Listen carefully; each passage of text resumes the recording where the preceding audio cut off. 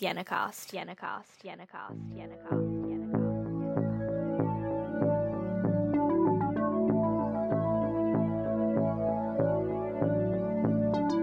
Welcome to this episode of SienaCast. My name is Donna Lachlan, Deputy Principal of Learning and Teaching, and today I am joined by Michael Petrie, Head of Senior Pathways.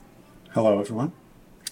Today is a very special day. We've just had our VCE Assembly and we are joined with two very special guests to talk about their travels throughout Year 12.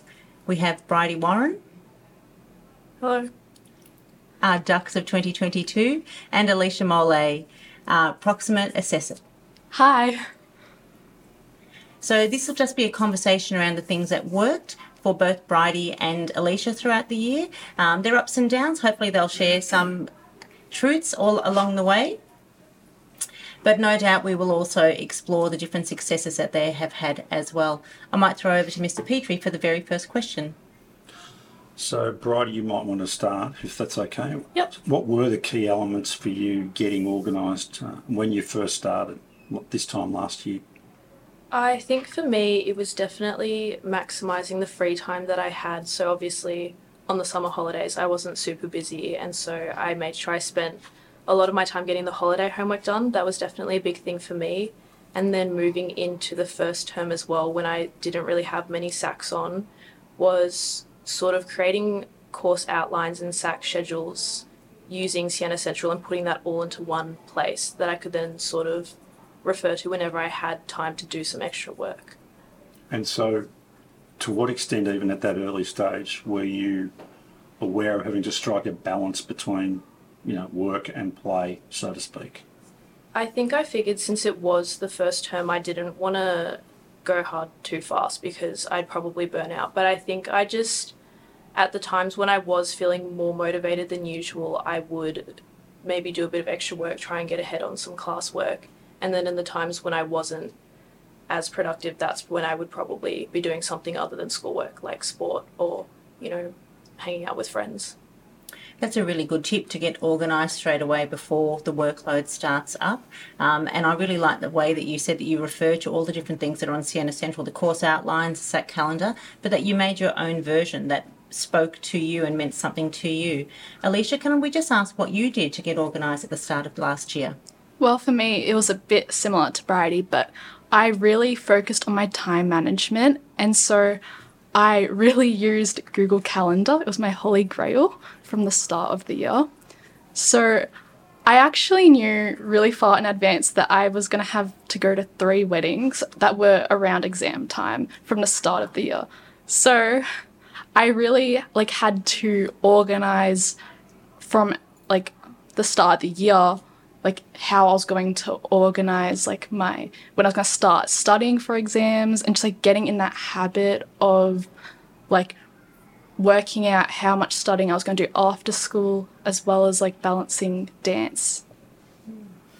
You've just raised a really important thing around how much study to do after school. It's probably an area that a lot of students are a little bit concerned by. We talk about the fact that in Year 12 you should be doing 3 hours of study a night. And when we first started with the current Year 12s, there were a couple of groans of, oh my gosh, I can't believe that that's how much we need to do.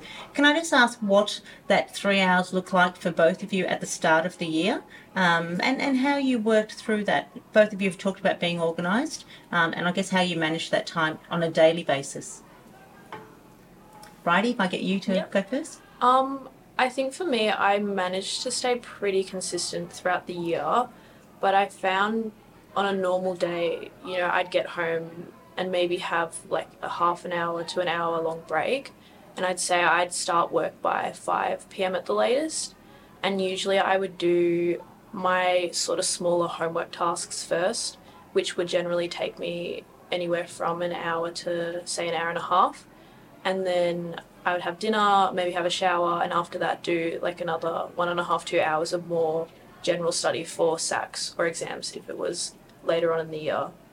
And so generally that would add up to about 3 or 4 hours, but depending on how busy I was, could be maybe closer to 5 as well. So. And Alicia, just before you answer, I'm just going to ask you, Bridie, how did you keep that rotation of the 5 different subjects going? Because we talk a lot about the fact that your workload has to be spread across all 5 areas. They all are just as important as each other. So what did you do to keep that balance between all five? I mean, I generally try to work on at least 2 or 3 subjects a night, but I think I would have a weekly schedule, and so depending on what SACs I had coming up or what work was due in class, then those would be the subjects I would prioritise. And so, yeah, generally I found that the kind of more subjects like maths I would end up doing more often because it was more consistent classwork, whereas for something like English, it's kind of like, you know, I would spend like a good chunk, maybe every couple of days, writing an essay, which wasn't as consistent. Thank you. Alicia, you?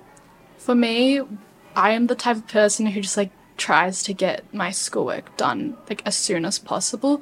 So when I would get home after school, I would just like have a snack, like a 10-minute break, and then I would try and get as much homework done as possible before dinner. Then I'd have my dinner, obviously, and then I would do a bit of studying. It depended like what my SAC schedule was like at the time, like whether I was doing more homework or more studying. But I would do about an hour or 2 of studying after dinner, and then I'd give myself the rest of the night off and make sure that I was in bed by 10 at least. And just with that, to what extent did you have a study timetable, either of you? And to what extent, you know, would you say it worked? For me, You said a schedule. You said you had a schedule. I used a app called Notion, and so I had like a weekly schedule, and then I also made little course outlines for each of my subjects. And so I would generally have each day, you know, what chapters I wanted to get done, what practice acts I wanted to do, and I would tick it off as I went. And usually I was able to stick to it pretty well, but I did tend to give myself sort of like, I would try to do things in advance so that if I didn't get to it, I could kind of push it forward too. Yeah. What was the app? Notion. Notion? Yeah. Okay. Alicia? I had a like to-do list that I would sort of make at the start of the week, and I would alter it depending on like changes in off. SACs. Yeah, and I would prioritize like which SACs were coming up or what I needed to work on more, and then yeah, I would just tick it off as I completed my tasks. Yeah. All right, so while we're still sort of relatively at the start of the year, goals. What sort of goal did you set yourself? I didn't really have like a numerical goal for my ATAR. Yeah. But in saying that, I did aim for an above 90 because I knew that like I would be disappointed if I didn't get below that. But in saying that, I really did just want to finish year 12 being able to look back and say that I tried my best and I didn't regret like not trying harder or not using my time better. Okay. Righty. For me, I definitely did have some kind of numerical goal. I think it was just aiming for a score that would be able to get me into the course I wanted to do, which was around a 95. But I think kind of what Alicia said, more importantly, I did just want to be able to finish the year off and be happy knowing that I did everything I could in a way I think that wasn't overly stressful. That was a big thing for me, was trying to just get through year 12 without, you know, overworking myself. And did you have personal goals as well in terms of like well-being and health? So, for example, to what extent might nutrition or sleep have come into, you know, goals or aims a balance that you wanted to strike? For me, I tried to go to bed, like be in bed by 10 because I tried to aim for between 7 to 8 hours of sleep each night, like from the start of the year. And I would say I was pretty consistent with it because I noticed at the end of year 11, because I did psych accelerated, that I did not prioritize my sleep well enough, and I was noticing that I was more tired during the day. Right. Okay. Yeah, I was definitely the same as Alicia. I did psych as well, and so learning about sleep the year before definitely made me realize that I wasn't getting enough. So yeah, I would aim to go to sleep by 10 or 11, and I think for me, in terms of well-being, kind of almost having to be disciplined and force myself to move away from my desk and just do something that wasn't homework was like a big goal for me, because sometimes I could get very just sucked into my work. So Right, so for the girls listening, I know you can apply and speak about what happened for you, but what advice would you have for girls about goals in general, and how to follow them and keep them? So I would say for students to be self-disciplined in that they balance their own self-care and their own well-being, as well as focusing on their schoolwork and their upcoming SACs and exams. Okay. Yeah.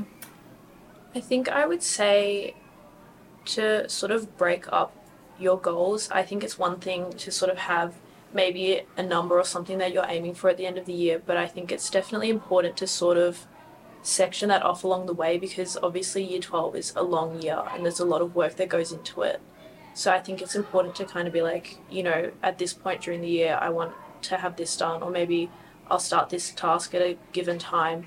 And I think looking at it from different sort of aspects, like not just saying I need to get these scores in my subjects, it's also like I need to be taking care of myself and giving myself this much time to relax, because otherwise if you're not kind of addressing all the different areas, it makes it hard to like achieve the big goal at the end.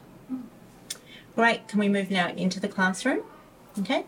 So both of you have done amazingly well, and listening to you talk about the fact that you didn't have a necessary figure that you wanted, but you have absolutely blown it out of the water. So in the classroom, you can control a lot of things outside of the classroom, but in the classroom, you've got other people within there, you've got teachers, you've got new content that you don't know that can make you feel quite uncomfortable as you're trying to get through there. Setting yourselves up and I guess getting going and building momentum. We'll talk a minute about how you keep it going, but just getting going at the start. What were the tips and things that you have to say to our current students about how they can set themselves up right in the classroom? What are the things that you did? I think for me, one big thing that really helped was sort of definitely looking at the class outline before each class and pre-reading any content that was going to be covered. I think that definitely helped me to feel a lot more comfortable when it was being taught by the teacher. And when you're sort of hearing something for the second or third time, it sort of helps you to, I guess, process it a bit easier and then be able to go to the teacher and ask more detailed questions instead of just kind of sitting there being like, I'm not really sure what's going on. It's probably, that was one of the big things for me. Alicia, anything for you? I would say to use your teachers more because they're there to help you. So honestly, I think I could have gone to my teachers more to ask questions when I was unsure of something, like more proactively rather than waiting closer to a SAC. So then I could like clarify content earlier. Just before I ask you my next question, you've just brought up about SACs. Tell me about the value of doing a practice SAC or practice SACs and getting feedback. What's the value there? What did you find? For me, I was someone who did a lot of practice SACs before each SAC. Like way more than like looking at notes or writing notes. I just always found that helped me consolidate content and like apply it way more efficiently. I would do about, depending on the subject, I would do at least 5 practice SACs. And whenever I got them like a question wrong, I would really go through the answers and like make sure I understand where I went wrong, and I would like go to my teacher. So going to your teacher, did you use the VCAR assessor reports or anything? Yes, especially when studying for exams. You know, it's really interesting. A lot of students think that taking lots and lots of notes and just rewriting out their notes is actually study. It's an interesting thing to get that mind shift, because what you've just said, Alicia, the actual practice of applying the knowledge to a specific question and then seeing where the gaps are, that's actually the learning, and that's how you're actually testing what you know before you actually go into the actual SAC. Bridie, do you have anything to add to that? Honestly, not really. I think I was pretty much the same as Alicia. So. As you know, Mr. Petrie and myself are both English teachers. Bridie, you were in my class, and Alicia, unfortunately, you had the pleasure of Mr. Petrie's class. English is sometimes a subject that people don't know how to study for. Okay, content-based subjects, it's really easy. You've got your dot point, you do your summaries, you do your practice questions from the exam. Both of you have blown it out of the water with English. What are the things that you were doing throughout the year that helped you to study for English? For me personally, I actually had a really hard time struggling for English because I found just the idea of writing practice essays to be, I think, a bit draining sometimes compared to my other subjects. I definitely was very disciplined in the sense that I would aim to do at least maybe 5 practice essays before a SAC. And if I found that I really just couldn't get anything down on the paper, then I would go to my theme charts and quote charts and just sort of almost look at like a topic, unpack it, and kind of write sentence stems or dot points of what I would write in an essay, just not kind of fleshing it out. So. Thank you. Alicia? I also made it a priority to try and write around 5 practice essays per SAC. In terms of studying for English, I would also really find reading samples from past years helpful, just like seeing how they would go about like integrating quotes or just their vocabulary, and I would always just like steal little phrases and stuff, and I think it really helped me to just improve my own writing. Yeah. The stealing of different phrases and so on that have worked, whether it be from past student work or other critical readings that are out there, that's an important thing to incorporate within that. Just before I hand over to Mr. Petrie, just one more thing around feedback and taking on feedback. Alicia, you spoke about going and speaking to the teacher, but, teachers write a lot of feedback on student work, and if I think about us as English teachers for practice essays, we highlight things all around or we note things all around.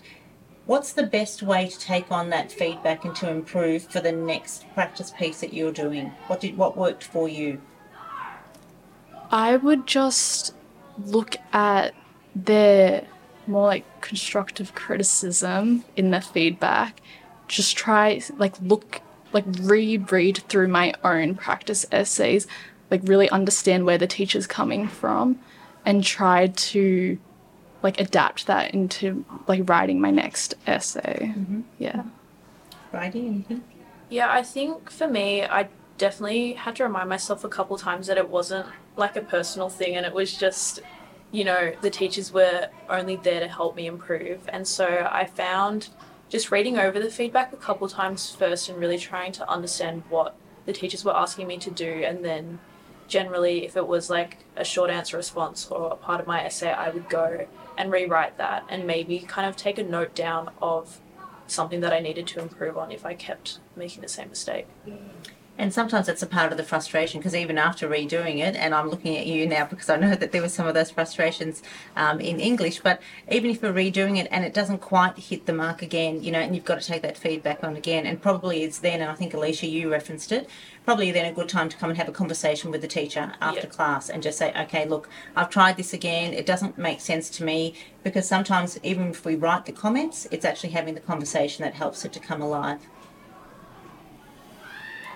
All right, so moving into the year a little bit more and momentum, what did you do to maintain momentum and application, perhaps especially when there was a whole clump of SACs at one time?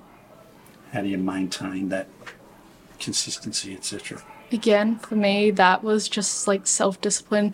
And also, I had to constantly remind myself that if I just pushed through and just got the work done, then once it'd be over, I knew I would be so much more relaxed after I completed a clump of SACs.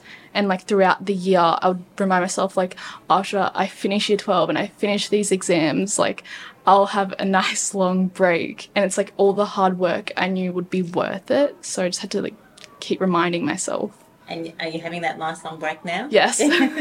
Good. Yeah, I definitely agree with Alicia. I think I was pretty lucky last year in that I didn't have to sort of I guess, clustered of a SAC timetable.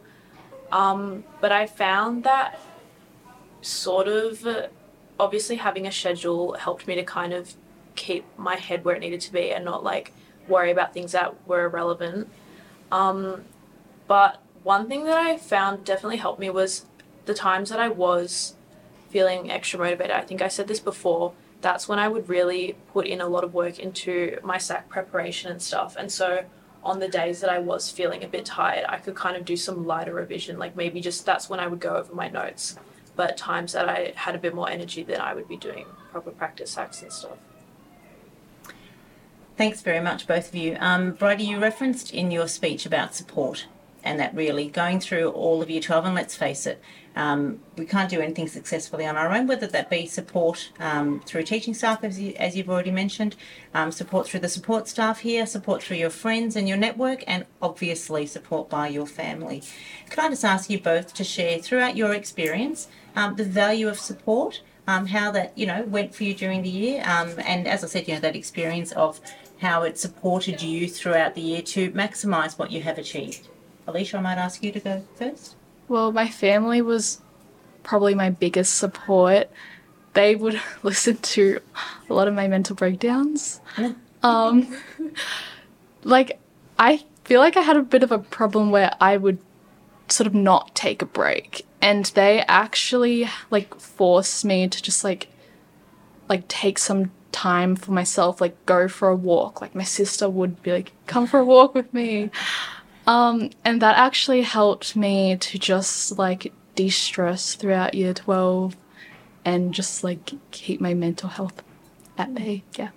Good. Thank you.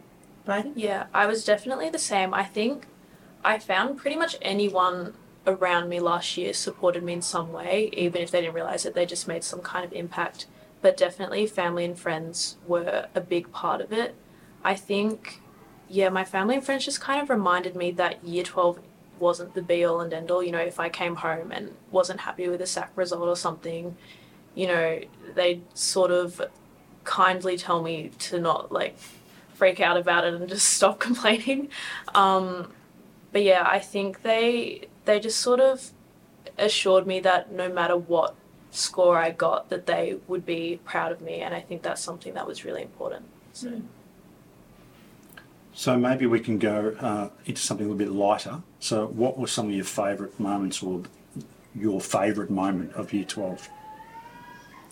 For me, it would have to be on Year 12 retreat when we wrote the plunkers, which are just kind letters to just anyone. Yeah.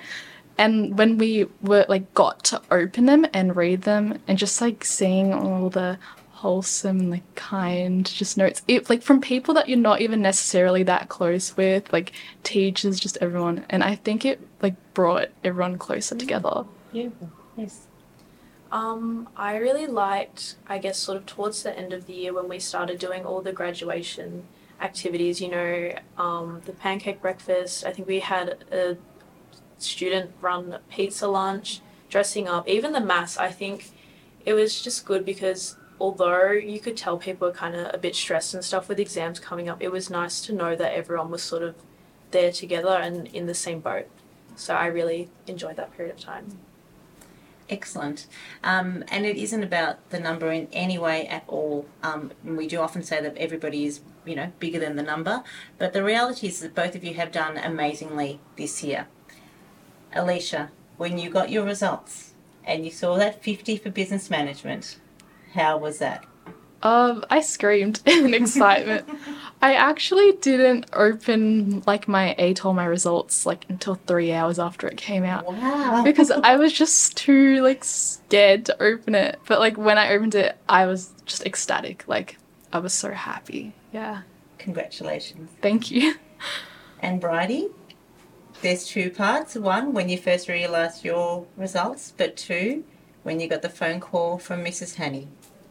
I was just in disbelief when I got my results. I was sort of pacing around the kitchen before I opened them. I was I made all my family sit opposite the bench so I would be the only one who could see it first. And then I put them through the pain of reading out each individual score and then opening the ATAR.